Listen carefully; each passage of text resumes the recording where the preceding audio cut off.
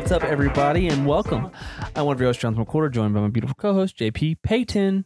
What's up, guys? I'm so thrilled and honored now. Honored? Yeah, like I feel like a celebrity. Oh, God. Yeah, you know where I'm going. I think. You know that film click I do at the beginning? Yeah. I got to do it for my fans. Your fans. They were all there in person. All of our fans. All four of you guys. Y'all were there. Spoiler alert, we'll talk about this more later. We met up with some people we met on Letterboxd to go see Barbie and Oppenheimer, and they asked me to do the thing. It's our version of a meet cute. Yeah, they were like, they asked me to do it, so I did it. Yeah. So that's a thing now. So I know It's like the eighth wonder of the world. Yeah, you know what also is the eighth wonder? Luna's licking. Yeah, Luna's on one tonight. She's over here just going. If she's not doing that, it's just. Oh my gosh. She makes me very self-conscious of my own breathing. I know. Yeah, she does. There's not her cuddling up to you all night. Yeah. She like attaches right to your hip and snores the whole night. Am I gonna have to start giving Luna credits on the podcast? I think so. She's now a co-host. I almost asked Dawson just to come on here tonight too, since he watched Barbie and Oppenheimer. He should have. So anyway, maybe he comes in. I'll text him, come over for the second episode. But anyway, yeah, it was a good week. Great. So I don't want to get into the weekend because that'll be one of our last news stories talking about kind of the trip to Nashville and our IMAX experience. And we did the whole Barbenheimer thing. And for Thursday's episode, we'll do kind of a full-on breakdown. Today will be kind of a general overview of Barbie and Oppenheimer, but really focusing more on the experience and all that kind of stuff. And then Thursday we'll go into our full reviews, breakdowns, thoughts, and stuff. Right? Yeah. That's gonna be awesome. So yeah, what have you done besides that? I've done a whole lot of nothing, honestly. Caitlin was out of town last week, which we talked about last week a little bit. Yeah. But we had our big day on Friday, and then Saturday. I almost just kind of asked you what was our big day, but I don't know what you're talking about now. Yeah. Saturday was just a recoup day, mm-hmm. and then Sunday is obviously busy church. Yeah. And then here we are today, Monday, when we're recording. It was a quick turnaround. Feels like. Yes, it was. This week was quick, so we won't be here next week recording because you'll be in Daytona. This is true. But you know what that gears us up for? We start Todd Haynes. I know you're kind of like, I'm indifferent.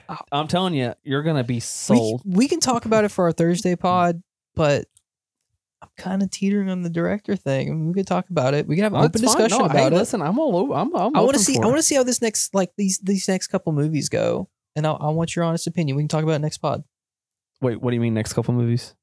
I meant for our next review. Oh, for Mr. Nobody and Boogie Nights. Yeah, we'll talk about Thursday. We'll talk about Thursday or Sunday. Tune in on Thursday. Sunday. Yeah, tune on Thursday or Friday or Saturday, Sunday, Monday. Yeah. I will try to do better. Listen, I'm in new career modes. I'm busy. Life is full of ups and downs. Yeah, our schedules fluctuate. They are. Whenever you're not worrying about work, you're staying up late with the daughter, 2-year-old. She's in sleep progression right now. So normally she goes to bed like 5-10 minutes a night, but now she's like 2 hours. It's real. Like I roll into your house like 8:00 at night, and I'm walking up to the door, and I just hear screaming. 8:30. Yeah, 8:30. Yeah, I guess it was 8:30, and you hear screaming outside. Yeah. She's healthy. She's well. So she's not sick. She's just throwing a B fit. Does not want to go down. So a V fit. That V-fit, even better. But anyway, yeah, so I haven't done anything either. I started to watch some Nick Cage stuff, and you giving her tickles? No, I was pulling her over. Oh, I was like, what is going on with her? I was being mean to Luna. Yeah, so I've been watching some Nick Cage movies. We went and saw Barbie and Oppenheimer, and I'm about to download Xbox Activision thing went through finally. And with that, all of the Xbox servers came back online for the old Call of Duties, like not remasters, the OG ones. Yeah. So I'm about to go crazy playing those old Call of Duty games that I came up on. So I told Garrett at church Sunday because John had it, or not John, Jeff or somebody, I think it was Jeff, said, hey, tell somebody that you find joy in the Lord or something. Like, I don't know what he said. Yeah. And I leaned up to Garrett and I was like, you know what I find joy in? The OG Call of Duty servers are back up online. And I think Leslie and Abby both collectively rolled their eyes at me. Garrett did his best not to contain his excitement, but I was like, yeah, I know you're excited. Yeah. I'm excited. He's got a front to put on now. Yeah. So Pastor Garrett. Yeah. I mean, he's playing Magic the Gathering now. That's just one step closer to a seance. So, no, not. Well, I did look at buying some, but I have a choice to make. Lorcana or Magic. I think I'm going to put my money in Lorcana. You're going to be the only person playing it, though. I don't care. I want to collect those Disney Magic the Gathering cards. Then collect them. No, why don't y'all play Lorcana? All you have to do is buy one deck. But what if, like, what about, I think Trey, he's like 1,000 decks, and you can like stack your deck with the best cards. You just tell That's cheating. Yeah. There's different ways you can play. We can talk about this off pod. This off pod conversation. Well, anyway, he did tell me about his D&D campaign. He showed me some of that. I know you showed me a artwork picture. Yeah. He went to the deep dive. We got to talk about that. AI is scary. Yeah. I don't like it. And this whole X and Twitter switch thing. Listen, mine's still Twitter. Well, it is. It's like the more premium accounts that have already been switched over, I think. But me personally, AI, when it comes to like, I get the purchase, the purpose of using it for marketing. I get that, and consumerism, yada yada yada. But this whole integrating my whole life, I don't like it. Here's the thing though, like I downloaded Threads. Threads sucks. I don't like it. I'm fine with it. I feel like my Instagram feed was like, it's just an extension of my Instagram feed, which I felt like my Instagram feed was always a little bit more healthier, compared to everything else. But the thing is, I'm hopeful that my news stuff that I get from Twitter will hopefully eventually work its way into Threads, and I can keep up with all that. I think Twitter, unless they break the site itself, which I don't think you have to really go out of your way to do that. Like every time, I feel like every month, this is we're on a tangent here. Every month, they're like, Twitter's dead.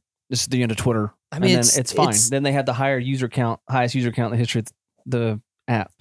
And they're tearing it down piece by piece. I feel like every piece is an overreaction to its overall demise, but it's still my favorite social media platform. Same. I spend more time on that than I do anything. And same. I have noticed zero issues with mine.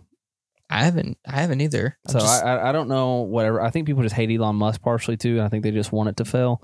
I mean, I think Elon Musk is, as Heath Ledger once said. About Elon Musk? Or no, was it Elon Musk? Or was it Heath Ledger?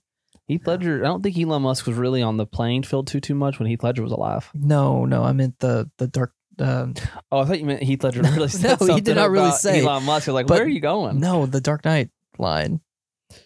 A lot of Dark Knight or lines in Dark Knight. I don't know which one you're talking about. What's the line where I'm having a total stroke? I got these scars. I'm having a total stroke right now. I don't know. You'll have to think about it later. Yeah, it's whatever. So tell me, we watched some trailers. Yes, we just had a nice cold open there. Let's start with Mobland. Travolta's back with a terrible accent. What do you think of this trailer? Give me a quick rundown. The accent was the first thing that immediately stuck out to me. The second is, two-part. I know he's been bald for a while, but it's obvious like this is just like he's chosen to live this life. He's in the commercial with Zach Braff and but he was bald way before that too. Give me more. But the other thing hair related is the man has the highest beard I've ever seen. Yeah, it's weird. Like it is past his cheekbones. And it's almost to his eye. I don't think I've ever seen his chest hair bulge out like that before. Very burly. No, it's pretty rough. I will probably watch this and enjoy it because it's a mob. It's a is it though? I think it is. Yeah, I think it's like a Dixie Mafia type of thing. Dixie, yeah. I can see that. And so I mean it's Letterboxd has kind of got it summarized as crime period family just gonna period. Be crime. Young father gets in over his head after a robbery goes wrong. Some debts can't be repaid with money. I don't know if I would have fully gotten that out of the trailer. It seems like there's a little bit more, layers to it, and feels like John Travolta wants to be a Raylan Givens, want to be over here. No, it's definitely a big Raylan Givens vibe. And then you've got Steven Dorff, who, I think honestly that's the biggest pull for me to watch this because it looks like. Well, then you need to watch The Price We Pay with Steven Dorff and. I think I've started that one before. I doubt it. That's the one I watched earlier this year and gave like 2 stars. The one where they're like a pawn shop heist goes wrong and they end up at this farm. It turns out to be like a human trafficker, and like the sister's just like 7-foot behemoth, and they kill people with like barbed wire and stuff. Yes, no, I hadn't watched it. We had talked about it, and it's so bad. Yes, okay, but in the best B way, like best, like C. More of a C movie. You still haven't watched As Tall as Lions. As Tall as Lions. One Day as a Lion. One Day as a Lion. No, yes. I'm not. You need to watch that. Yeah. I'll try to do that here soon. I'll have some more. Once I get into the new rhythm, I will have that all settled this week, I think. Yeah. Next week at the latest, I find my rhythm routine. Yeah. Get into it. Then I can start watching movies more frequently, start going to the theater again more often. Maybe on a different night now, because Thursdays are going to be tough for me now. But One Day as a Lion. That's a you movie. Listen, I'm going to say this too. This is movie related, but off subject. Why am I the only person on the planet who wants to go see the Haunted Mansion? Because I think you're just a Disney adult. No, my wife doesn't want to see it. Dawson doesn't want to see it. Ellie doesn't want to see it. My parents don't want to see it. We're all Disney people, and I'm the only one who wants to see it. Everybody else thinks it looks awful. I don't think it looks awful. I think it looks great. I Like don't think Stanfield, Owen Wilson, Danny DeVito. I mean, Jared Leto. Jared Leto's in it. Yeah, first time I saw it in this newest trailer for Barbie. He's the main ghoul at the end. And so he's like the master haunt of it all, collecting the souls. We're going to need to talk about it for Thursday's pod, but I don't think there's a bigger Jared Leto fan than you. I'm very hit and miss. Yeah. Speaking You're of more which, hit. all right, just No. one little preview for Thursday. I never noticed this before because I hadn't seen Mr. Nobody in a long time. Yeah. His Joker laugh came from this film. Yeah, it was something. Yeah. So, Something. all right. Anyway, yeah, Mobland. I don't have to see this. You said it best. 10 years ago, this would have been great. This would have probably done well. Probably more 15 years ago. Yeah, this would have done well. Oh, yeah, I know. Younger yeah, Travolta, probably more prime, Steven Dorff, it would. Wait, is that Mobland you pulled up over there? Yeah. I 100% thought that was Justified Primeval, and you were about to make a point. I thought that was Raylan Givens. Yeah, the poster art for it on Letterboxd, it is it's something. That is a Justified ripoff right there. Yeah, John Travolta though is just not this I guess he's this small town sheriff who stumbles on this, Think No Country for Tommy Lee Jones, No Country for Old Men. Not even that, because you look at Tommy Lee Jones, you're like, that man belongs in that scenario. True. No. He's got he's got his shirt unbuttoned, his chest hair coming out. The accent's terrible. Oh gosh, yeah. So I don't know. Mobland, I don't have to watch it unless I'm probably no, I don't know if I actually watched this one. It is a solid 2.5, 3-star movie, and I mean that, and just it is watchable. Yeah. You know what really surprised me? So when you get a Saban film flash at the beginning, this is a Saban film, Mobland. You're like, yeah, Mobland. Yeah, this is gonna be very hit and miss. Well, where I call Mobland a miss, I call this next one, which is a Saban film, a win. Nandor Fodor and the Talking Mongoose. So this is a Simon Pegg movie.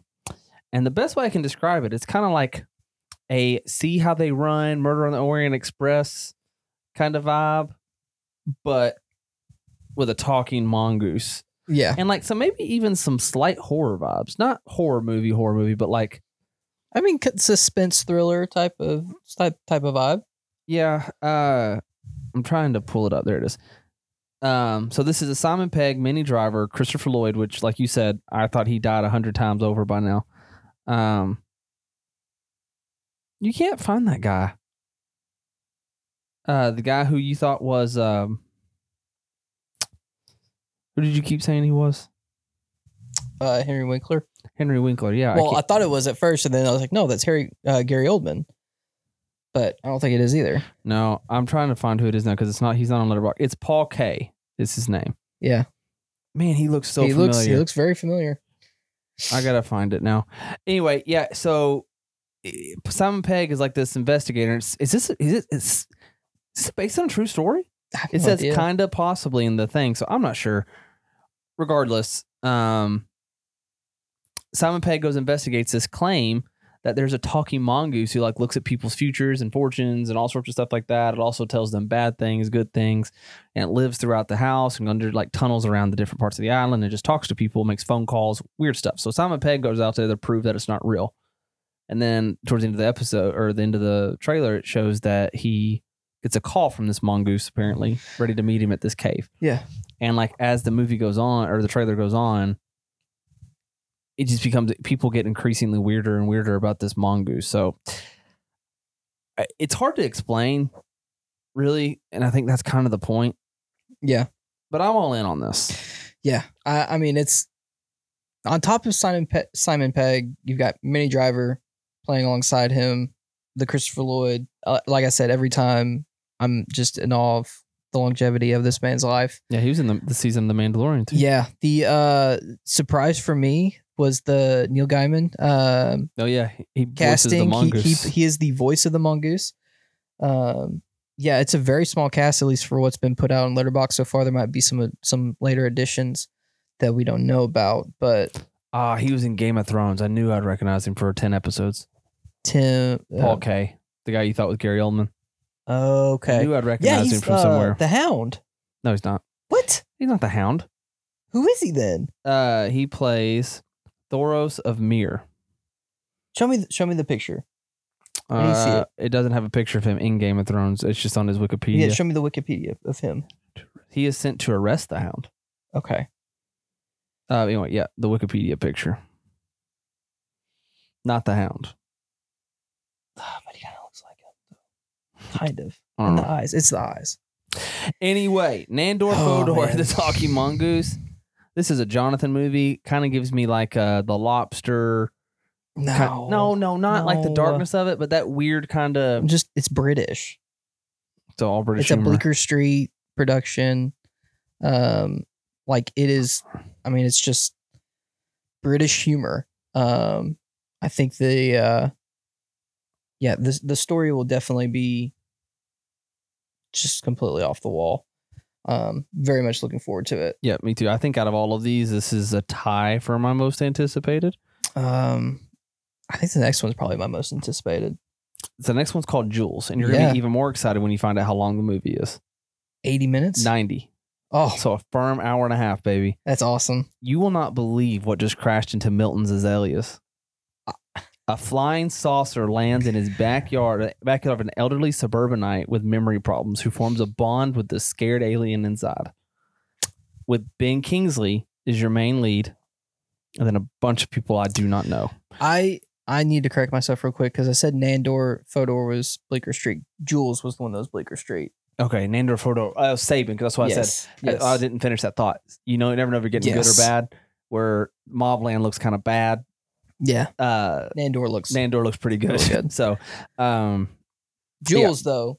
Jules is Bleecker Street. Yes. And Ben Kingsley with hair. What a trip. Yeah. What a trip.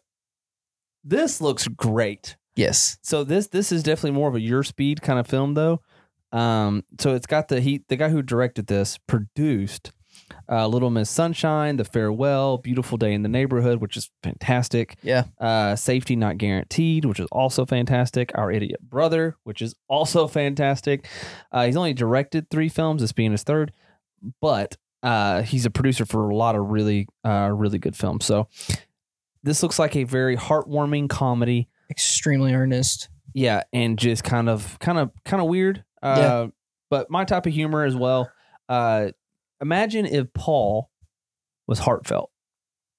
Okay, yeah. Which is, if you don't know what Paul is, that is a Seth Rogen and Simon Pegg. I don't remember. Yeah. I think so. Yeah. Seth Rogen voices the alien and Simon Pegg is the main guy. Yeah. So. Yeah, it's the Hot Fuzz guys and all. Yeah. So yeah.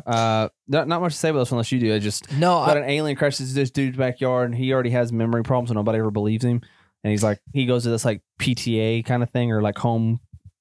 Is it memory problems or is he just the? It says, I just read. It says he has memory problems. Oh, okay. Yeah, I'm not paying attention. And he's over here telling people like, we have this issue in our subdivision, this issue in our subdivision, and then he's like, also an alien crashed into my backyard and hurt my azaleas. Yes. Right. So he takes this alien in, buys him apples, and then people finally start. The first shot of the alien, like it honestly reminded me of Fantastic Planet. Oh gosh, did you watch Fantastic Planet? No, but I've for some reason it has been populating my feed like crazy recently, which I think is going to push me to watch it sooner than later. It's great, man. Yeah, it looks straight from that. So if you've ever seen that movie, I have. That should give you a good example. You need to watch Altered States and then Fantastic Planet.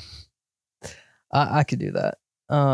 Yeah, it's. I mean, alongside Ben Kingsley, you've got Harriet Harris, who's played in some absolutely great movies. Yeah, a lot of the people in the trailer look familiar. Yeah, they're not like a household name for me. Yeah, but Jane Curtin is the other. She's honestly nothing recently that I've seen that she's been in. But you see the face and you just recognize it immediately. The one I'm excited the most though is seeing Zoe Winters. Yeah, that who plays the daughter. Yeah, because you were you had like a Leo moment when she came. Succession fans will appreciate some Zoe Winters. She's very underappreciated in Succession, and I think she'll get a chance to shine. Good. Me and Abby put Succession on hold. Yeah, it's very disappointing. There's just a lot of stuff to watch right now. I know. The Succession is kind of like some dedication. We're gonna watch The Bear first. I will be okay with that. Yeah. But so anyway, so Jules looks good. Keep that on your radar. I think it'll be fun. It says it's in theaters only, so that's pretty exciting. Last one, and this is the weirdest of them all. It's a tie for my most anticipated. Is Dogman. So this movie is a 2023 directed by Luc Besson, and Luc Besson is an all over the place director. He on one hand he's directed your Leon the Professional. Yeah. Lucy with Scarlett Johansson, The Fifth Element, which is fantastic. Valerian, which is an underrated gem. The Family, which is a very underseen and underrated gem. I know there's another movie. Well, the Arthur movies, but those aren't my thing. Those are I guess the only ones that I have seen from his filmography. But The Fifth Element and Lucy and The Family get my attention. In and of itself. So he's also he was the producer of all the Taken and the Transporter movies. So dude knows how to make a film. Especially an action movie. Yeah, and this is like a demented kind of action movie. The Letterboxd description is: a boy bruised by life finds his salvation through the love of his dogs. Does not sell this trailer at all. So Caleb Landry Jones is your star here, and he, as a kid, I guess he has you kind of get the vibe his parents suck, and he's like basically like, do you love dogs or your family more? And he's like, dogs, I hate you. So they throw him in there with the dogs, and I guess he's raised and gets fed and treated like a dog, and now he's a would you say trans or cross-dressing, one of the two, something, guy, girl, whatever, and is psychotic and has all these dogs, and people are coming for him for some reason. But I'm unclear on why people are coming for him, or he's seeking people out. I wouldn't say he's psychotic. I think it's more or less. You don't think he's messed up? I mean, I think No, dude's got a few screws loose, understandably so. Yes, but I think it's more of a vendetta thing. Yeah, but who? Like, these people are like wanting to, I don't know who's coming after him. I think it'll be a John Wick type thing, like somebody go for his dogs and he's going after him after that. Oh, okay. Yeah. All right. I can get down with that. Yeah. But yeah, this movie looks weird. It looks bonkers. And I think it's going to be kind of gross. I just feel like it's going to be gross and disturbing, which is good. So I think we'll see like some of the, now granted, it's not fair considering this movie just came out this past year, but some of the action sequences that we kind of saw in this most recent John Wick, I think we'll see something like that. Yeah, I mean, you kind of got the vibe in a couple of those shots too, especially like the gun on the other side of the wall. Yeah, some of that stuff. It'll be crazy. So, yeah, this looks really good. I can already tell you, if you're one of those people like my sister-in-law who has to look up, does the dog die? Oh. And now, granted, I've started doing that too because I just can't stand seeing dogs die. Yep. I guarantee you, dogs die in this movie. I feel like that's going to be a huge part of his trauma. Yeah. And I just know you're going to see some dogs die. So just brace yourself for that too. But yeah, Dogman, Caleb Landry Jones looks like he's about to turn in a memorable, grotesque kind of performance. And I'm probably willing to say this is my most anticipated of the films we talked about today, with Nandor Fodor coming in at a close second. It's a good So list after overall. watching the trailer, Dogman, is it for you? Is it going to be too weird for you? Oh, I'll definitely watch it. Okay. So is this probably more in the vein of Killing of a Sacred Deer Lobster than the other ones? Probably. It's got that dark, disturbing, but artsy kind of vibe to it. Yeah, I think the maybe more Tusk. I think the gore will have. Yeah, Tusk is probably. I've never seen it, but I know enough about it. You gotta watch Tusk. Yeah, Tusk is good. So yeah, that's our trailer roundup this week. Some weird deep cuts because there isn't a lot. TIFF is about to take place. So the Toronto International Film Festival, for those who don't know, they released the lineup today. So we'll be getting a ton of new trailers. There were about 15 to 20 new first looks today, like photo stills and stuff like that for some films. So I bet over the next couple of weeks we get just inundated with a lot of new trailers. So that brings us to what we've been watching, and for JP that has been piddly nothing. Absolutely. But for me, I went on a Nicolas Cage journey. And I started with Drive Angry. Says the internet was out one night. We had a lot of bad storms over the last week or so, and our internet was out one night. So I resulted to my one of 3,000 DVDs over here and watched and actually an old school DVD, not Blu-ray. Which do you have a DVD player up here? My Xbox. Oh, Series X has a so didn't know you still had that plugged up. Or the X? Wait, the X is a DVD player? 4K. Yeah. The Series S doesn't have one. That one does. Yeah. See the disc lock? Yeah. That's all games are. PlayStation 5s and Xboxes play DVDs. I just figured it was like a resolution, like there's a limit. No, I mean, it upscales. Like okay. Best it can. Yeah. But what I was about to say, one thing I forgot about, there's just something charming about a DVD. It's the menu for me. Well, yeah, that. So stupid. Those DVD intros. But no, I mean, like, the quality is nostalgic. Well, like, yeah, it is like it's the actual like resolution of it that makes it the way that it's not as sharp. Like, it's all like there's less pixels there, so it kind of gives a blurred, warmer look to it. Yeah, like I enjoyed watching a DVD. Like, it wasn't shiny, it wasn't crisp, and for Drive Angry. That's the movie I watched, the first one. It fit this so perfectly, too. So I probably haven't seen this since it came out in theaters. I remember seeing it in theaters back in 2011. It's funny. So I'll read you the description on Letterboxd. Yep. One hell of a ride. Milton is it's also funny. The older the movie, the longer the description. Yeah, I think because it's been out longer, someone actually cared to write something. So one hell of a ride. Milton is a hardened felon who has broken out of hell, intent on fighting the vicious cult who brutally murdered his daughter and kidnapped her baby. He joins forces with a sexy, tough-as-nail waitress who's also seeking redemption of her own. Caught in a deadly race against time, Milton has 3 days to avoid capture, avenge his daughter's death, and save her baby before she's mercilessly sacrificed by the cult. Wow, what a setup. I thought that Amber Heard was the daughter. No, Amber Heard is the sexy, tough-as-nail waitress. Yes. And what's funny is, so it's got a 2.5 rating. Yeah. But when I look at my watched by on here, the first, because it just shows suggested random people. Yeah. 5 star, 5 star, 5 star, 5 star, 4 star, 4.5 star, 3.5 star. So going into this, I had this rated at 4 stars on memory. Yeah. I lowered it all the way down to 3 after this one. And that's not to say I didn't enjoy it. I did enjoy it. I had a good time. I love to get your Snapchats during a movie watch for you. Because I send you You send the most random. It's not that. I just be watching it and be like, I'm sending this right just now. No context. Just here it is. Yeah. Doesn't matter. And it made you want to watch it, didn't it? Negative. That was enough. So it looked like it was made in 2011. Yeah, actually looks like it's made older than that. So this guy, the director was Patrick Lussier, who has directed My Bloody Valentine with Jensen Ackles, Prophecy 3 with Christopher Walken, White Noise 2. I mean, a bunch of random stuff. Nothing overly crazy. He mainly works as an editor. He edited a lot of the early Scream movies, stuff like that. Yeah. Anyway, so this is a Nicolas Cage movie, Amber Heard, William Fichtner, which you've recently watched a William Fichtner movie in Hypnotic. Yeah.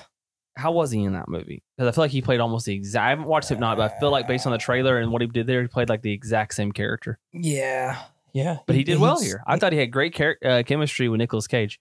Anyway, so William Fichtner, Billy Burke, which I just love Billy Burke, and then David Morse. Those are probably your biggest actors in this one, looks like. Yeah. So this movie's stupid. Absolutely. This movie's cheesy. Yeah. He literally breaks out of hell, steals some hot rod and like this gun from like the depths of hell. How does one break out of hell? They don't really explain. Huh. But the guy who's coming back at him wants to, like the David Fincher character, he plays the accountant, and he keeps track of everybody who's in hell. And now he has to leave hell to go find Nicolas Cage, and he keeps asking him, how did you get out? And that's kind of like a running theme in the movie. So anyway, Billy Burke and them, they're like this, want to see the second coming of Satan or whatever. And like, so Billy Burke's his cult leader. They kidnap Nicolas Cage's granddaughter or whatever. So he comes out from hell to save him because they already killed his daughter. Amber Heard gets put into the mix really for no reason. There's like no reason she should be in this film outside of just tits. Yes. Yeah. It's 2011 for you. This movie's so stupid, but it is so fun. Like, it is just one obnoxious action scene and like ridiculously gory kill after another that make no sense. Like, it doesn't try to lean away from the campiness of the film, which is to its benefit. Yeah. Like, if you're going to make a super campy, cliched movie that is very 2011, at least stick to the bit. Yeah. They stick to the bit. So yeah, Drive Angry, tries to go track down these cult leaders, kill them. He does. He succeeds and gets taken back to hell. So, but on his own, he's happy about it. And then Amber Heard takes the baby and raises the hell baby. Wow. So that's kind of Drive Angry in a nutshell. There's a lot of action, a lot of car scenes, and a lot of gruesome murders. There's not much explaining Drive Angry. But Amber Heard is really, really pretty in this movie. I got to give her props. She looks very nice. Does Nick Cage, in fact, drive angry? Oh yeah, the whole movie. He's very pouty. And his hair, the hair he has in this film is ridiculous. But you want some classic Cage? Yeah. In good Cage, one of Cage's best performances. Injected in my veins. Lord of War. Okay. Directed by Andrew Niccol, who's also directed Justin Timberlake's In Time, Clive Owen's Annan, The Host, Gattaca. And he wrote The Truman Show, which is obviously one of my all-time favorite films. Yeah. And The Terminal with, I think, Tom Hanks in The Terminal. Yeah, Tom Hanks. Anyway, so that's the director. Here's the description. Where there's a will, there's a weapon. Yuri Orlov is a globetrotting arms dealer, and through some of the deadliest... Okay, there we go. It's just a weird grammar there. And through some of the deadliest war zones, he struggles to stay one step ahead of a relentless Interpol agent, his business rivals, and even some of his customers, who include many of the world's most notorious dictators. Finally, he must also face his own conscience. So, Lord of War, Nicolas Cage's character is an immigrant. Come to find out, as they make it clear from the beginning, can't really find his place in anything, realize he's good at selling and making people do things, so he gets into the arms business. His brother is Vitaly Orlov, a.k.a. Jared Leto. Hey, you get a really good Jared Leto performance here. And Ethan Hawke is the Interpol agent who chases after him. You get a good Ian Holm, which is our boy Bilbo Baggins, which I know he's famous for a lot of other stuff, but I'll always associate him with Bilbo. And besides that, those are your kind of three biggest names that pop off for me. So yeah, Nicolas Cage plays an international arms dealer who continues to get who has a conscience. But as he keeps going further and further and further, and his wife keeps distancing herself from him, and Jared Leto gets caught up in the drugs that they experience through there, he starts to see his world crumble, and he's kind of faced with a choice because what Nicolas Cage does is he's selling these guns and arming different political movements. Yeah. But his justification is they're already getting these guns anyway, and I'm selling them to both sides, so I'm not choosing one or another. I'm kind of in Switzerland and all this, and he's making money hand over fist. And Ethan Hawke's character is always like right on his tails, but Nicolas Cage does everything just in the gray enough area when he's overseas that he can't get in trouble for it. And Nicolas Cage is super deeply connected with all sorts of government, so he gets heads up when he's coming around. So Ethan Hawke is like super frustrated, and it's kind of a nice subplot for Ethan Hawke. He's always constantly faced with breaking his whole team's like break your own moral code. Kind of like a Catch Me If You Can. Yeah, to like get you can get Nicolas Cage sent away forever if you just plant something easily. Yeah, but he won't do it until finally they're both at a crossroads and they have to make a choice. Which you need to watch this movie, so I won't spoil anything. Yeah. Lord of War is really good, and the ending is just fantastic. They're supposedly making a sequel to this film. Is it a sequel or remake? I don't know. I thought it was. I heard it was a sequel too, but I thought you corrected me on that. I did, and then I did some reading on it, and it sounds like I still don't get a definitive answer. It sounds like a sequel, but it's based on a true story. But a lead with Miles Teller? Yes, that's the weird part. I don't know. I mean, a Miles Teller would be great. No, I could see that. Yeah. Actually, Miles Teller would be now a better Jared Leto. Oh yeah, playing off Nicolas Cage here, but it leaves it open enough where you could have Nicolas Cage come back. But if this is based on a true story, I'm not really sure how this works based on the ending. I don't know. But Lord of War is it's kind of a comedy, but not really.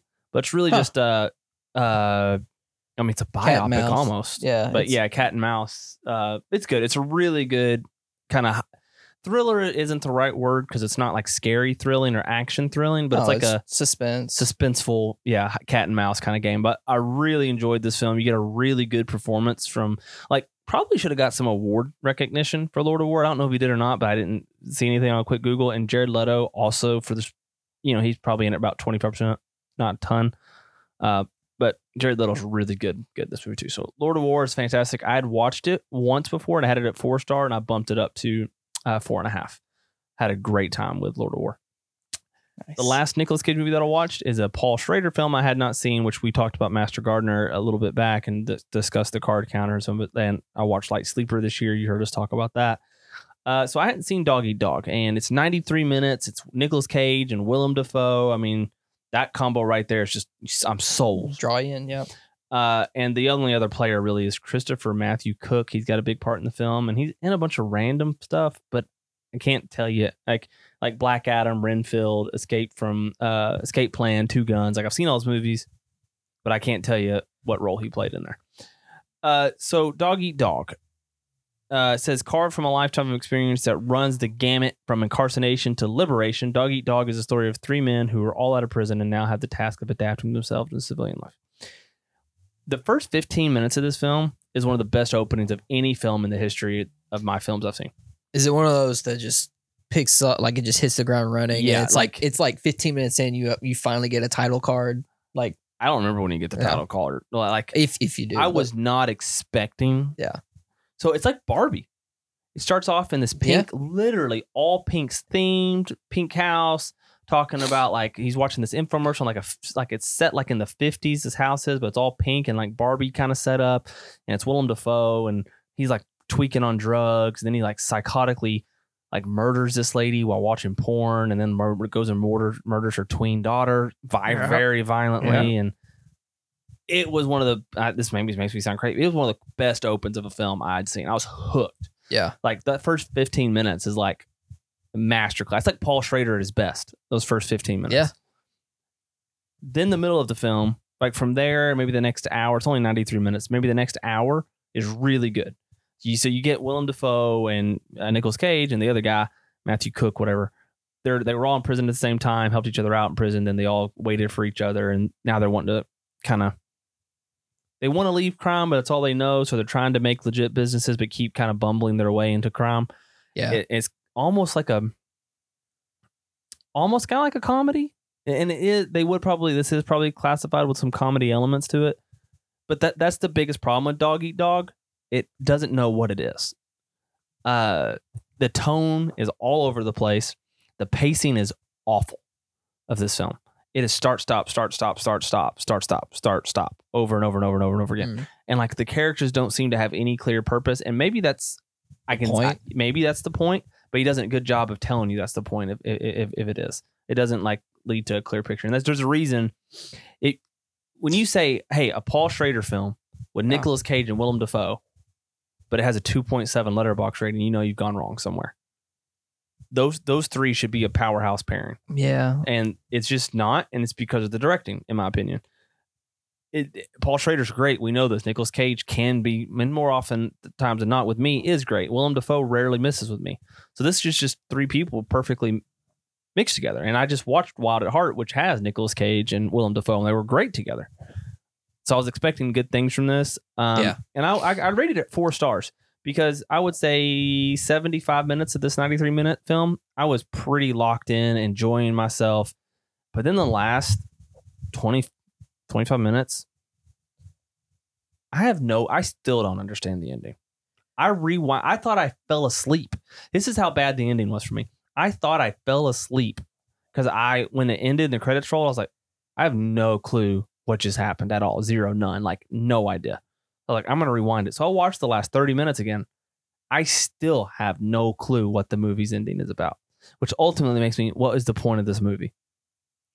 So if you're a Paul Schrader guy, obviously watch it. If you're a Nicolas Cage guy, Willem Dafoe guy, obviously watch it. It's not a bad film. 4 stars is a really good rating. I had a great time with the majority of this film. Yeah. But last 30 minutes, man, lost me.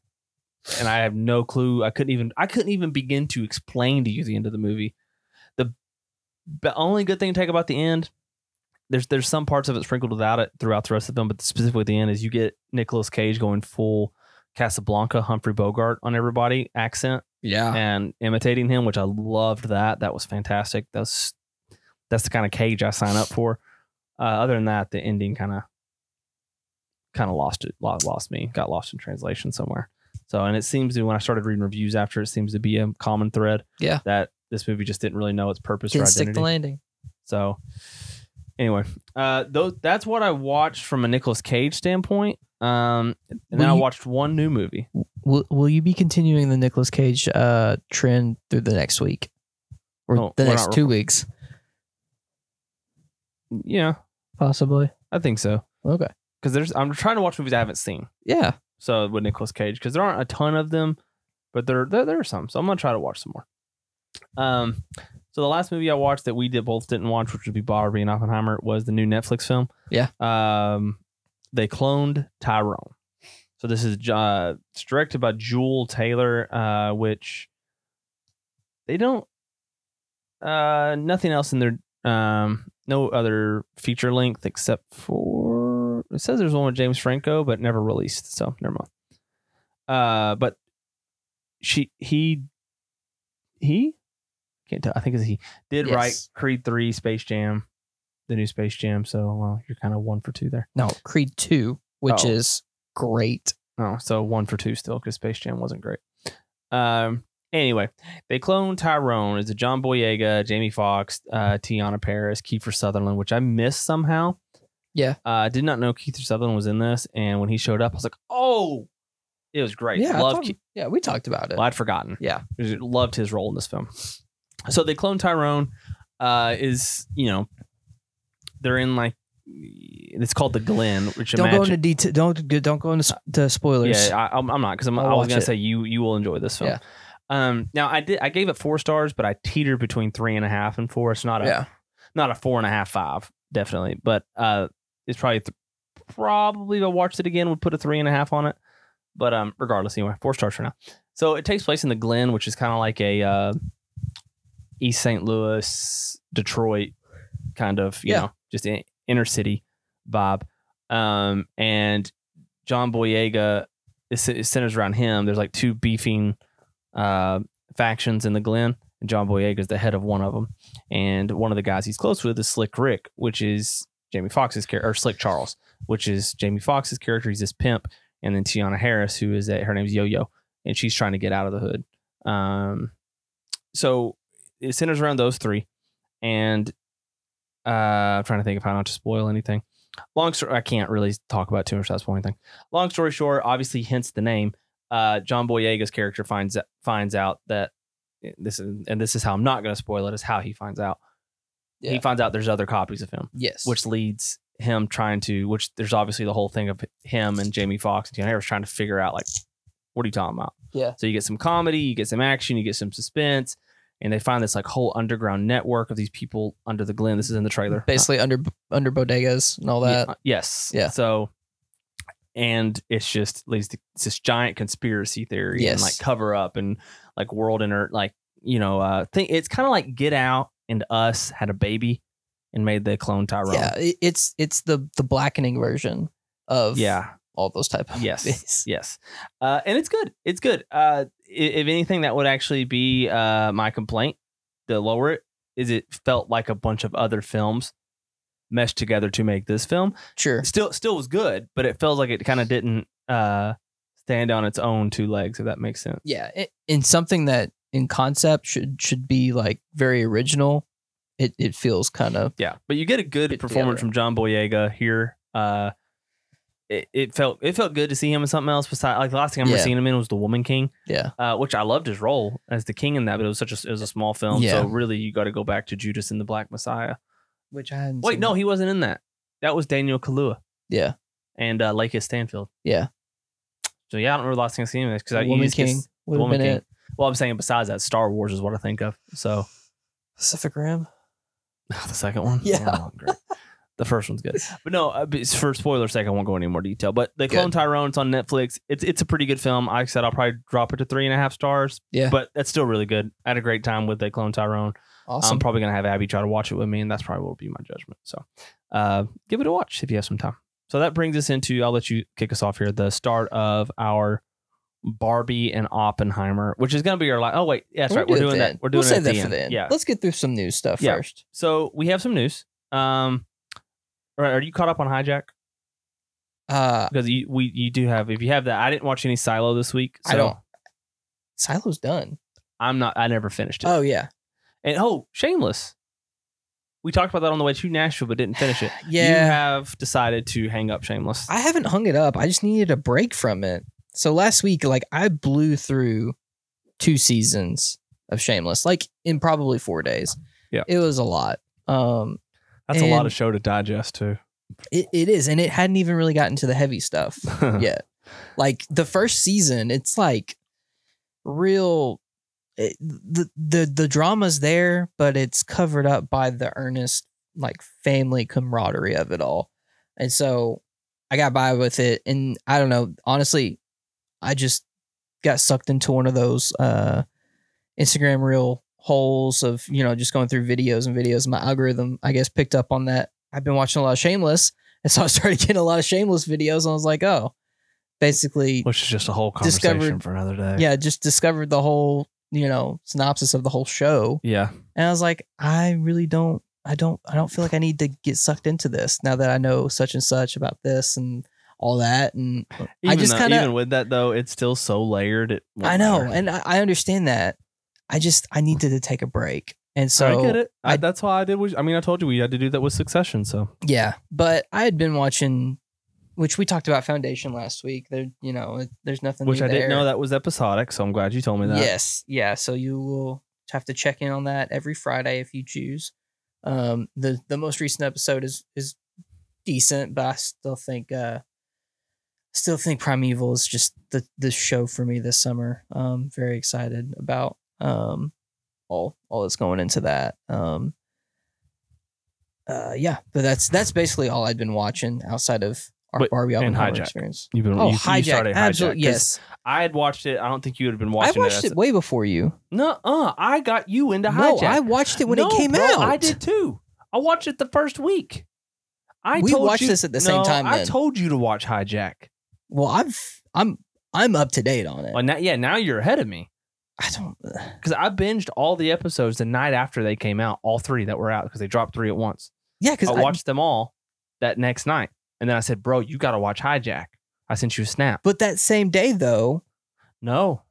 I told you there was another episode. And you're like, what? There's another episode? I told you to watch it. Oh, my God. It doesn't matter because I'm up to date. We're both watching Hijack.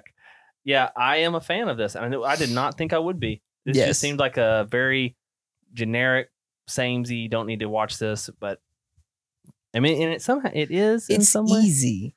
And it's great. It's really reminiscent to just some other older cable TV show. Which there is a space in my heart for that, and I'm glad we're getting it filled here. Yeah. So yeah. Anyway, Hijack is real good. Yeah. Idris Elba. Great time. Yeah. Absolutely bringing it. Yep. Anyway, so that brings us to the news. That was just a little side tangent I forgot to bring. So, have you seen this first news story? No. This is great. So he got asked, Cillian Murphy, obviously lead from Oppenheimer, gets asked today or yesterday if he would be in Barbie 2, if he would play a Ken role. He smiled and said, yeah, let's see the script. I mean, that's just something you say, I think, whenever Is it though? I think if they made if Gerwig, I'm talking same production quality, everything, if he would be a fun cameo. If Gerwig and Baumbach are writing the script for that, then yes, I can see it. Not as a main one. I forget. Greta Gerwig and Noah Baumbach are actual They're partners. Yes. Yeah, they I forget that. They bang. I know. And they bang good ideas out too. Yes. I'm thrilled that Greta Gerwig's taking over the line, The Witch and the Chronicles of Narnia. People are ripping her for that. Let's save it for Thursday. There'll be some Barbie talk. Okay, yeah. We can talk about it. Anyway, so Cillian Murphy says he didn't shut out the possibility of playing a Ken in Barbie 2, and I'm all for that. Give him makeup a dark and like emo Ken. This Ken is Prometheus. Yeah. I am become death. Speaking of things that make me want to become death, Disney is saying they're probably going to delay Poor Things and Next Go Wins. Yeah. They also said Wish, but I'm not really here nor there on that film. And I don't even really hear nor there on Next Goal Wins. But Poor Things, I don't want to delay from Poor Things. We're already getting too much other stuff delayed, and I understand why with the writer's strike. Luna, I just hear just smacking them lips, smacking that tongue.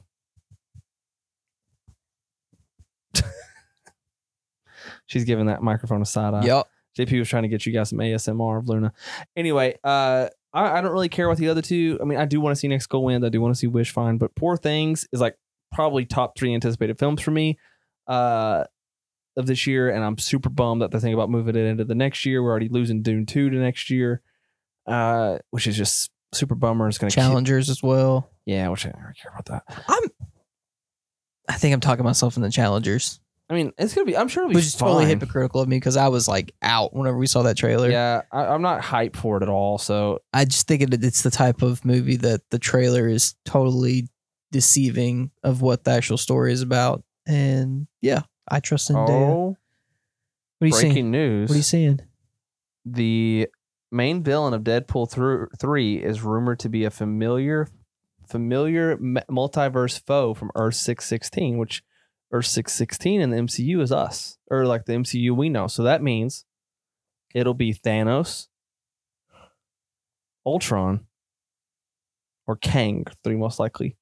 Well, it can't be Kang. It can be Kang. Disney said they're not cutting ties with him. They officially came out and said that. Yeah, but he's definitely not working right now. Unless they already did this. They've been filming this thing forever. Have they? On and off, yeah.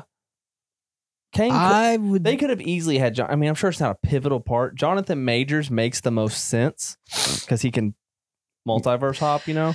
I feel like Ultron makes the most sense. Either one. I'd be fine with any of the 3 of them. Sure. Personally. I mean, because Thanos, you don't even have to have Josh Brolin come in, really. You just do what you need to do. Same thing with James Spader with Ultron.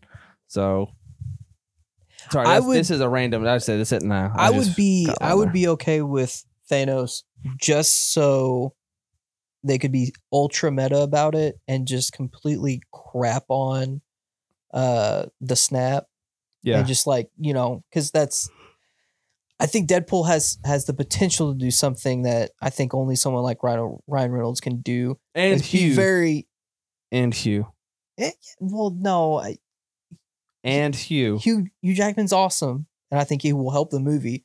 But the issue with the superhero fatigue thing is the whole past few like Marvel content stuff. It's either been people's fallout of the snap, like how do you handle that? And the other is all these different multiverses and all these different directors having to figure out how to, handle it all. As far as like storytelling. And I think Ryan Reynolds as Deadpool can make fun of it kind of the same way. Well, yeah, I just think he has a way of I think it would be a good fit too. Be a good palate cleanser. Yeah, I think so too. I'm gonna skip one news story and jump to the other one because it makes sense with the multiverse thing. In what world are we living in that we're blessed enough to have Thomas Hayden Church, who plays Sandman in the Spider-Man movies, Sam Raimi, say that Sam Raimi and Tobey Maguire are developing Spider-Man 4 currently? I mean, that's like some multiversal stuff, and I'm thrilled.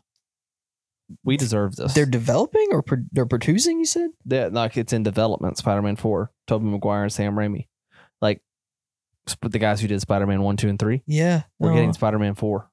This makes sense. I don't know if I want a Tom Holland and a Sam Raimi. Tom Holland? Who said anything about Tom Holland? A Spider-Man 4? Spider-Man 4. Their own picking up Sam Raimi and Tobey Maguire's. Forget Tom Holland and Andrew Garfield. Yeah. We're getting a Spider-Man 4. That's where we should be in the Sam Raimi. That's where we would be in the Tom Holland one. Would we be? Yes. You got Spider-Man Homecoming. Far From Home. Spider-Man No Way Home. Yeah. Spider-Man Far From Home. Yeah, so we're up to that one too. Yeah. But no. This is Tobey Maguire Spider-Man. Okay. Separate. Yeah. Which I'd rather have that than another one anyway. Okay. It would make sense if it was a Tom Holland one, but No, this was not Tom Holland. okay. I mean, I can't imagine Tobey Maguire doing a solo Spider-Man. I could see him doing. I could see him doing the Into the Spider-Verse, version of it. Yeah, but I mean that could be a way to introduce some Miles Morales. But it could, and that's got to be coming soon, especially on the getting in front of the new game. But they won't come out that soon. But listen, give me all the Tobey Maguire content I can take. That's what I want. But content I can take that I'm glad to see is Jamie Foxx finally came out and gave a video health update. He looks fine, but he looks white. Are we sure it's not from AI? No, the God is a Bullet. Is that the movie? Yeah. Are we sure he just wasn't still no? He doesn't look great. Have you seen it? Oh, I haven't seen it. People haven't been nice. I mean, what else would you expect from the internet? What is the? That's a picture of him 2 years ago. Picture of him in his video. Well, yeah, the man's been in the hospital. What would you expect? Yeah. So can a black man not become pale? Pray, man. Send me messages. I cannot even begin to tell you how far it took me and how it brought me back. I just wanted you to get a gist. Yeah. I'm just glad to see him not dead because there were rumors that he was like a vegetable for a while and all sorts of stuff because no one was saying anything for so long. So, yay, Jamie Foxx is alive and potentially well. So good deal. That makes me happy, especially after what they watched. They cloned Tyrone. I just remember how much I love Jamie Foxx. Next one, back to a Barbie little thing here. Barbie and Oppenheimer are absolutely freaking crushing it at the box office. Yep. Both have blown past worldwide. We talk about domestic and worldwide, blown past their initial budget for film. Obviously, Barbie's winning the box office, but that was never in doubt. Yeah. Both exceeded their expectations, but in terms of like surprise exceeding, Oppenheimer has. Well, when you consider the availability, like Barbie is playing everywhere, probably twice as many, everything all at once. Twice as many rooms as Oppenheimer. Oppenheimer is so specific to its viewing experience. You have to seek it out and find it, and for it to get the response that it is. And speaking of that, I don't have this as a news story on here, but I've been tracking all the discourse of Oppenheimer now that I've seen it. So spoilers, I don't care. People are saying that like their IMAXs are sold out for like a month in advance. They can't get a seat anywhere. Yeah. Unless it's like the very bottom, which after our IMAX experience, I wouldn't want to sit at the very bottom, bro. No, we were just below the middle kind of section. Yeah. And it was almost too close. It was disorienting. Yeah. Yeah. We'll talk about that more later too. But I think, because me and, like I said, we'll be out of town next week. We'll be down in Daytona. And unless you're taking me and Caitlin. I mean, you're welcome. Yeah. Okay. Sell some cars down in Florida. Yeah. I was looking though at the IMAX that's down there, and I couldn't even see Showtime. So I'm hopeful that towards the end of the week I can check, and maybe it was one of those things where they weren't for sure if they were still going to be showing it, which would be stupid. Especially when you consider what movies like. I think September is going to be really sparse as far as movies. Especially if they keep pushing things off their dates. August right now, I think you've got The Meg coming. I feel like that's. I'm excited for The Meg. I feel like that's the only movie I'm seeing being advertised recently. Haunted Mansion. I'm not seeing the Haunted Mansion advertised. Wow. But anyways, I'm really hopeful that I can get it in IMAX to see in Daytona, so I can take Caitlin. Because it's just be awesome. What do you got next then? To add on to the Barbie and Oppenheimer thing, I said sneaky Tarantino. I sent you that. Did you get that? Yes. I mean, that was funny. I laughed out loud. So he did Oppen Barbie. So everybody's been roasting. So he did Oppenheimer first. Then he went and saw Barbie. I bet he had a great time. I mean, listen, Tarantino he's a foot man. We all know this. He likes feet. He literally wrote a part in one of his films, The Quick and the Dead or something. I don't know. One of his films where Salma Hayek, I believe. Salma Hayek? Yeah. Does a tequila shot down her leg through her toes. and he wrote it for somebody else, then cast himself in that role so he could suck the tequila off of her toes. Dude has a raging foot fetish. He doesn't deny it. Every film he has like very vocal feet scenes. Well, so does Barbie. Barbie has lots of Margot Robbie feet scenes. And that many. It's probably like 3. But they're pretty prolonged. They are very prolonged. For most. So I bet Tarantino just had a great time. I mean, I know we got to see him up close personal in Once Upon a Time in Hollywood, but still. Yeah. Anyway, I just thought that was fun. Just a little sneaky Tarantino thing because I had a great time with that. Last one, and this may not, does this mean anything to you? MK1, adds Homelander, So Mortal Kombat 1. Okay, good. Okay. Yeah. So the new Mortal Kombat game comes out this fall. Yeah. It's called Mortal Kombat 1. It's going back to the basics. Everybody's in like their old school stuff, but they already announced the first roster of DLC. It's some random people, but the big ones are Homelander and Omni-Man. Yeah. So you're going to get to face those off against each other. Superman's been almost in every game. I'm sure they'll add him to this one because now you get to have Superman versus Homelander versus Omni-Man, which sounds like a great time. So I'm glad to see Homelander and Omni-Man getting some of the mainstream recognition they deserve, crossing into the Mortal Kombat world. Especially, I just love like kind of the big action figure kind of thing, just making all your toys play together. This is kind of one of those moments. Feels like all my toys are coming together to play, and I'm having a great time. Cool. Who do you think would win in a fight? Omni-Man or Homelander? Omni-Man. Me too. I don't think it'd be even close. Yeah. So that's the end of our mainline news. So how you want to do this? This is going to be a spoiler-filled. No, that's Thursday. It's next Thursday. Sorry. So I say because I know you wanted to tag on that we saw Barbie and Oppenheimer for the last part of the news. So for this, we're talking this out right now. Yeah. This is just our experience, like the Letterboxd, meetup, all that stuff. Yeah. That's this part of the news. And then Thursday's episode, we will actually break down the films in full spoiler. Yes, we will try to break down. It's a heavy text. Yeah. Okay. Here we go. All right. Here we go. I'm ready. We did it. Listen, this cracks me up. Have you ever seen that Louis C.K. Chewed Up Expo episode? No. Where he goes like, all right, I'm going to do it. Here we go. Yeah. Because he's talking about like, I don't think anybody gay or straight wakes up and be like, I want to suck dick. Okay. I think we can move on. Anyway, that's what he's saying. He's like, do they just wake up like, all right, I'm going to suck you. Here we go. I have to get ready. Anyway, they don't know why that just popped in my head, but it did. So Barbenheimer. We did it. We did the thing. And I did the thing 2 days in a row. Me and Dawson went with, I went with my wife, and Dawson went with his fiance, my sister-in-law, and we went and saw Barbie Thursday night, opening night, and had a great time. I rated it 5 stars. Had a great time. And then Friday, me and JP and Dawson and Kyle, who y'all all heard from all on this podcast, good friends of all ours, all Letterboxd people, all know each other.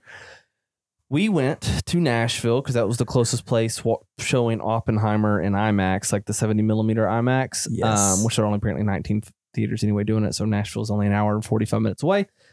So we went and saw it in Nashville. But the neatest thing about it is over the years of us having Letterboxd, we've been able to meet some different people on there, namely Tyler Yoakum, who has called in on this episode, or I have called out on this episode. He's on the show periodically. So him and a couple of his buddies, Abraham, his buddy Abraham, who owns a theater in Ohio. He's a general manager. Does not own. Yeah. General manager of a theater in Ohio. They drove like 8 hours or whatever down to Nashville. Yeah. To meet us there. And then Andrew Greer, also from Letterboxd, we knew him from Letterboxd, flew in from Florida to Nashville. It was his birthday that weekend as well. It was. And then Jonathan Horkova, also a Letterboxd guy, flew in from Salt Lake City, Utah to Nashville. Wild. Now, Tyler would be the mutual connection on that side, me being the mutual connection on the other side, and then we met the best of both worlds in these Letterboxd worlds. Yeah. And had this big Letterboxd meetup. So that's super neat. Yeah. You see that kind of stuff happen, like Xbox people, PlayStation people, Switch people, World of Warcraft people meet after like 30 years of knowing each other online. They finally meet. So we got to have our Letterboxd moment where we all got to, after years of talking to each other, talking on there, whatever, we got to meet and go see Barbenheimer together. And we spent the morning in Nashville, went and had breakfast, then went and saw Barbie, took a 20-minute break, went and saw Oppenheimer, and then went to dinner afterwards, and then went home. So tell me about the day. It was long. It was long. So long. So, like, I told you, I'm not a big traveler. I don't like traveling. I'm about to have to drive to Daytona, like, through the night. And I don't like it. So whenever you said we were going to go to Nashville, I was like, all right, I'll ride. It's no big deal. Mm-hmm.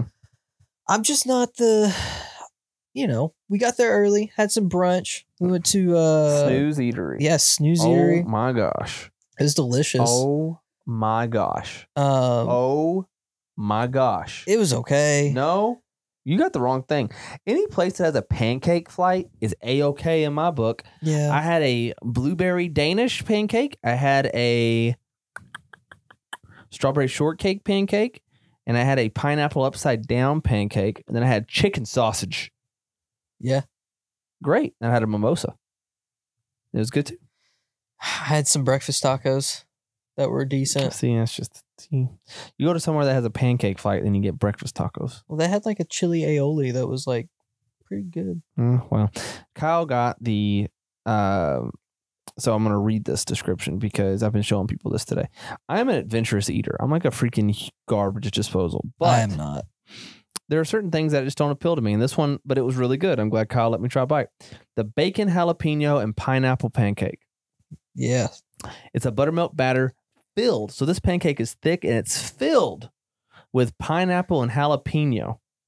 Then it's topped with sriracha, maple syrup, chopped bacon, BBD rub, which use your own imagination. Yeah.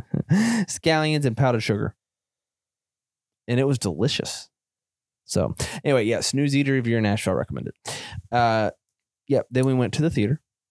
Yeah. Which we went to the Regal in Opry Mills.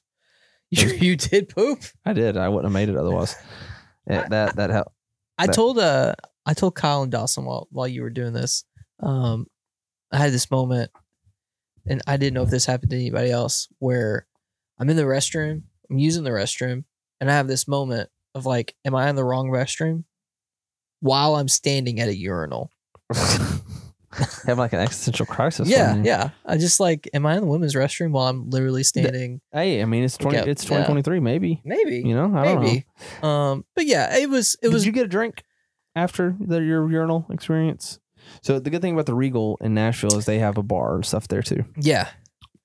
So I got a Barbie themed drink for the first one, which was like Prosecco and Moscato and something else mixed together with a Barbie cake pop in the middle, or rock candy. No, I was just a Coors Light. They're generous with their cup sizes though. Yeah, I got a beer too, and it was like freaking 40 ounce. What's a 12-ounce? If it's a $12 drink, it's expensive. Golly, that beer was, and it was a Voodoo Ranger.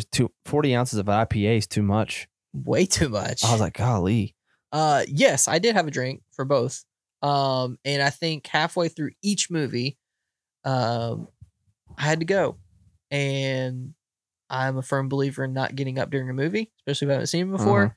I did have that freedom in Barbie. I did go take a piss because I had seen it the night before. I was very jealous of you. Me and Dawson both went to very go get jealous a big of piss. you. Yeah. So the moment the movie finished, I bolt out. Everybody did because we all had to go. I was the first one out.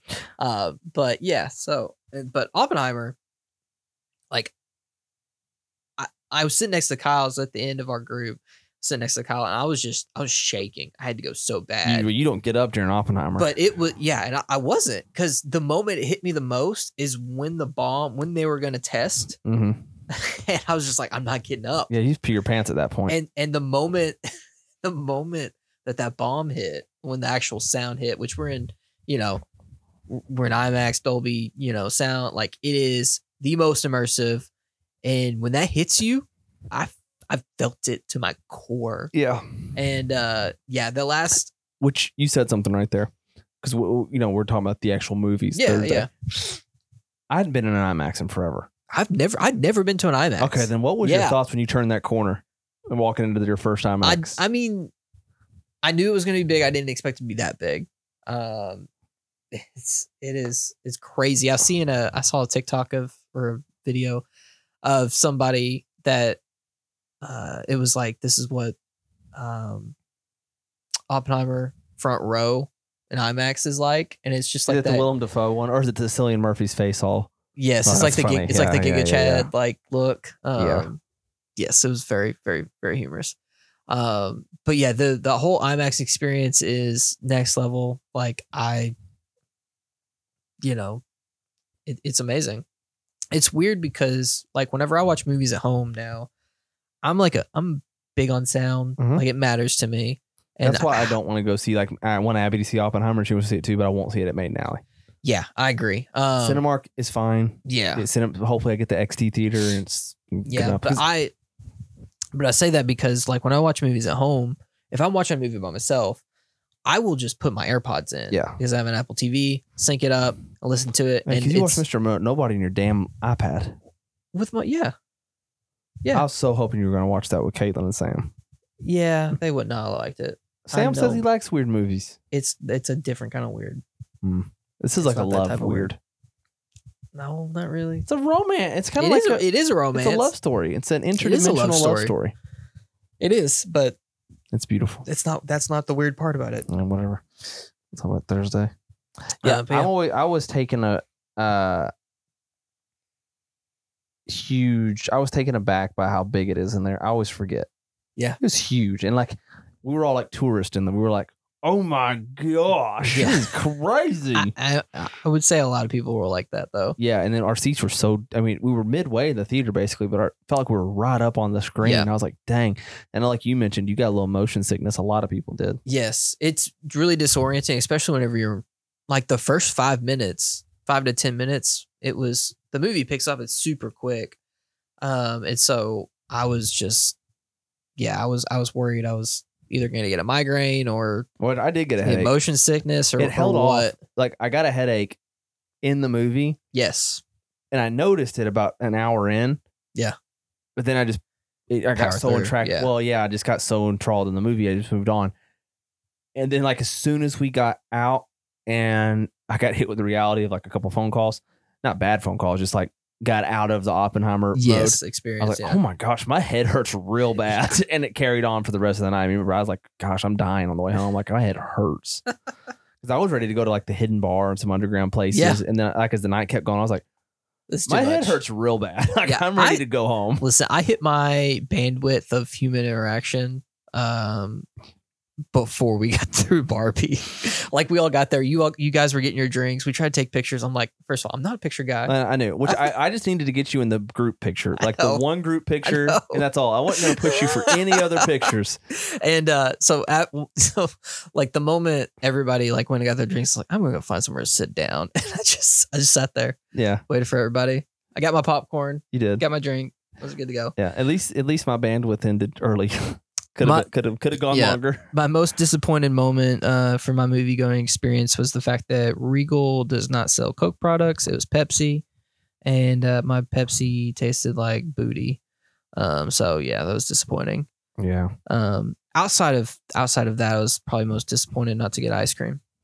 Yeah, we did try. We were like 10 minutes late. Yeah. So after we went to Oppenheimer, we went to Fat Bites, which is it's a very hole in the wall. My buddy Nick, who lives in Nashville, recommended it because I always ask him for like, hey, give me something that's off the beaten path, not touristy, but it's also really good food. Yeah. And he said, hey, here's a few options. He gave us a few, which funny, two of them were right across the street from each other. Which if I didn't have a headache, I might have ventured into that, but my head hurts so bad. Like I was borderline in migraine. I didn't have any medicine. No one did. So anyway, we went to Fat Bites, and that is the very epitome of a hole in the wall, like diners, drive-ins, and dives. Yeah, and I thought it was really good. It was great. I got a the 420 burger, which is like a goat cheese themed double burger with onions and some stuff like that. It was really good, with some mac and cheese, which was really good as well. And then they had a buy one get one free happy hour beer night, so I got a couple ciders. That was good. Accidentally spilled some on Andrew's shoe, which sent him into like a tizzy because apparently he's like straight edge, so. He like took his shoe off and smelled it. He goes, it's beer. And I was like, well, I'm sorry. Yep. He goes, I don't drink. I didn't know that. And I was like, oh, I feel bad now. Because he's like, because he told us he has like an addictive personality. I was like, he's going to smell this beer now. And I didn't know it was his birthday the next day either. And I was like, oh man, I'm going to send this guy because they were going to see Ed Sheeran. I was like, Andrew's going to become an alcoholic because I accidentally spilled beer on his shoe. So that guilt will now live on for me forever. It'll be Garrett 2.0. Yep. We must say our four new friends who we've now met in person, they were the life of the party. Anywhere we went, for sure. They did the whole Barbenheimer. Oh yeah, they came in their shirts. They came prepared. My guys got plenty of pictures with the ladies. There was one. You gonna talk about the lady? There was one interaction that I didn't know how to respond to. She basically called him gay. Well, as a older couple was leaving, Fat Bites, which is a very leaving Fat Bites, yeah, kind of like a chain smoking. It's bar literally, it's outside. literally, it's a hole in the wall place in the same building as an Ace Hardware store. Like the front half is an Ace Hardware store, and then there's a door in the back. It's Fat Bites, whatever. It's crazy. And everybody outside was rough, like bikers smoking their cigarettes. Yeah. And this older couple was leaving. Knew it was gonna be good. Yeah, older couple was leaving, and the woman makes comments like, "Oh, are you guys?" Because the four guys, our guys are dressed up the same. Like, are y'all like a quadruplets or something? It was like, no, we just got out of the movies. We saw Barbie, and this woman, she goes, "Barbie? You saw Barbie?" And we're like, "Yeah, it was great." She's like, "Yeah, it was great." It's like, "Oh, I feel sorry for your mothers." Yeah, she said, "I bet your mothers are real proud." I bet your mothers are real proud. And I didn't know what to say. Yeah, I was like, wow, okay. One of the guys. But lucky for us, we weren't dressed up like that. So yeah, our mothers are just fine. I think it was Jonathan. He just kind of like, me. Well, no, other Jonathan. Salt Lake City, Jonathan. Salt Lake, yeah. He was like, it's a really good movie. Yeah, he's like, I walked off. I liked it. But outside of that, there was I think you might have been on the phone or something. There was another dude that came out. I saw the get ups that they had on, and he just had a full on conversation. It's like, yeah, I saw it. Apparently his brother is like a just the dude who said he saw Barbie early, yeah, or Oppenheimer early, which it came out like early screening and stuff in Nashville. Early screenings would have been on like a Monday or Sunday. Okay, it's possible. I was thinking no, because I only heard part of that conversation, then my buzzer went off. Yeah, it's possible. Saying it so. Anyway, yeah, that lady was. It was pretty funny. But the guys got plenty of pictures, and hope they had fun the next day with old Ed Sheeran and whatnot. Yeah. It was a really fun day. Andrew, Jonathan, Abraham, Tyler, y'all are great guys. Yeah. I'm glad we got to meet you guys. And I told Tyler the other day, he said we should do it again. I was like, hey, Dune 2. That sounds like a great time to go see. And Dune that sounds 2. Like a really good IMAX film that they I mean, we have the easiest part. We live under 2 hours away. Yes. But if they all wanted to come down, which I doubt Jonathan and Andrew fly in for that, unless they just set aside and they have, because they're all friends pre-standing us. Yeah, I think they all know each other at some point. Otherwise, seems like maybe you guys just get together. We'll be y'all basically just plan a guys' weekend once a year in Nashville because they all loved it. Aside from that, loved the food, loved the city. And we'll come down for a day. We'll do it that way. Nashville, man. Nashville is a travel destination for some reason. Because the food's damn good. Yeah, Nashville is good. I like Nashville. I can't deal with the traffic. I'm good. No, traffic doesn't bother me. But that's because you saw me drive. I did. It wasn't as bad as I thought. No, I'm a good driver. But you do need Jonathan. Jonathan needs a co-pilot. Kentucky Jonathan. Yes, this Jonathan needs a co-pilot because I just get to talk. You miss some exits. We're over here listening to Ram Ranch. You miss some turns. And Taco Bell. Yes, Taco Bell. I just get distracted. I'm having a good time. Yep. Like Queen over here. But anyway, yeah. What other? Like I said, we're not going to talk about the movies themselves. Just what other? Is that it? I think nothing outside of what I would want to talk about in our next spot. I think it was overall an amazing experience. I don't think I've ever pulled a double feature like that. And yeah, I'm thankful that I'll be able to look back 20 years from now and say, like, this isn't going to be a spoiler and I'll be able to talk about it more. Oppenheimer, probably film of like the decade. I agree. Which is, I feel like really saying something. And I also, and my hottest take is, because I'm not going to expand on it too much more because it's just one thought. Yeah. I think in 10 years from now, Oppenheimer will be second right now. If people have it like third in Nolan's filmography on almost every consensus rating. I think it's first.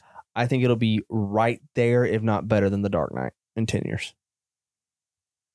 Oh, I think most certainly above it. I think the only reason I think Heath Ledger. What were you gonna say? Well, I thought you were gonna say because of Heath Ledger. We can save it for Thursday. Okay. But I think, like you said, Oppenheimer for the Nolan heads and all that stuff. Like it's going to be huge. But for Barbie, it's going to be a cult classic, which is saying something because it's so commercialized, which, we can talk about later. The other thing is the Barbenheimer. That was great marketing. Oh, yeah. Great marketing. And then the next one, have you seen the next one that jokingly, it does come out the same day though? What? Saw 10 in the Paw Patrol movie. So they're calling it Saw Patrol. Saw Patrol. That'll be the next double feature to go see. Oh my God. So, but that is one negative. People said people are probably kind of try to market that now, and you won't be able to recreate Barbenheimer. Yeah. You know what I mean? Yeah. So, that's really it. Because this was more talking about the power of Letterboxd. So if you don't have it, download it. It's a great time. I don't use it as like I used to. Where can people find you on Letterboxd if they didn't know? I don't write reviews anymore. Well, yeah, but people want to know. People want to know what you're watching all day, every day. Yeah, if you want to know what we're going to be talking on a Monday before it happens, you want to follow us on Letterboxd because we're going to be logging that stuff. My name is BAMBOOZLE13. Is it really Bamboozle? Bamboozle 13, baby. I knew you were wrong. You were trying to correct me in front of my friends. I mean, you were embarrassing me in front of my new friends. I should be Dirk Diggler 13. Listen, I can't wait to talk about the psyche of Dirk Diggler. Because I got this fat cock. All right. Anyway, where can they find you? You can find me at JP11 Payton. JP11 Payton. Yeah, that's basically all mine. Yeah. So, Letterboxd brought us together. That's how we met, Tyler and Andrew and Jonathan and Abraham, and then Dawson and Kyle, and we just had a great old time. It was really neat. It's kind of like to say once in a lifetime, that's over dramatizing it, but it is a neat. People talk about that kind of stuff all the time. You meet somebody from this whatever, then you get to have a group meetup. So that was neat. I've never done that. Check it off my bucket list. Yeah. Hey Jeff, if you're listening to this up in Canada, you're next. You're my gaming buddy I've never met. You got to meet sometime. All right. Anyway, so this has been another episode of Mostly Film. We'll be back with you on Thursday, where we will be discussing Mr. Nobody and Boogie Nights, and also doing for our topic 2, we'll be breaking down Barbie. Our thoughts on Barbie and our full thoughts on Oppenheimer. This is not going to attempt to be a thesis on each because no, not doing that. Just our thoughts and what stood out and maybe some awards broadcasting kind of stuff that we might think some might garner, stuff like that. And then I guess we're going to talk about what's next, whether it's Todd Haynes or something. We'll figure it out. So if you like what you listened to today, if you feel like you want more and you want to know more about Dirk Diggler's fat cock, tune in next week or Thursday. But just hit that subscribe button. Give us a 5. Leave us a review. We like that stuff. You like that stuff. It gives you more of us, and we want to give you all of us, like Dirk Diggler. I'm Jonathan. This has been another episode of Mostly Film. And I'm JP. There it is. There was no introduction. Okay, I just threw you in there like fishing with dynamite. We're gone. Okay, all right, bye. see you all soon.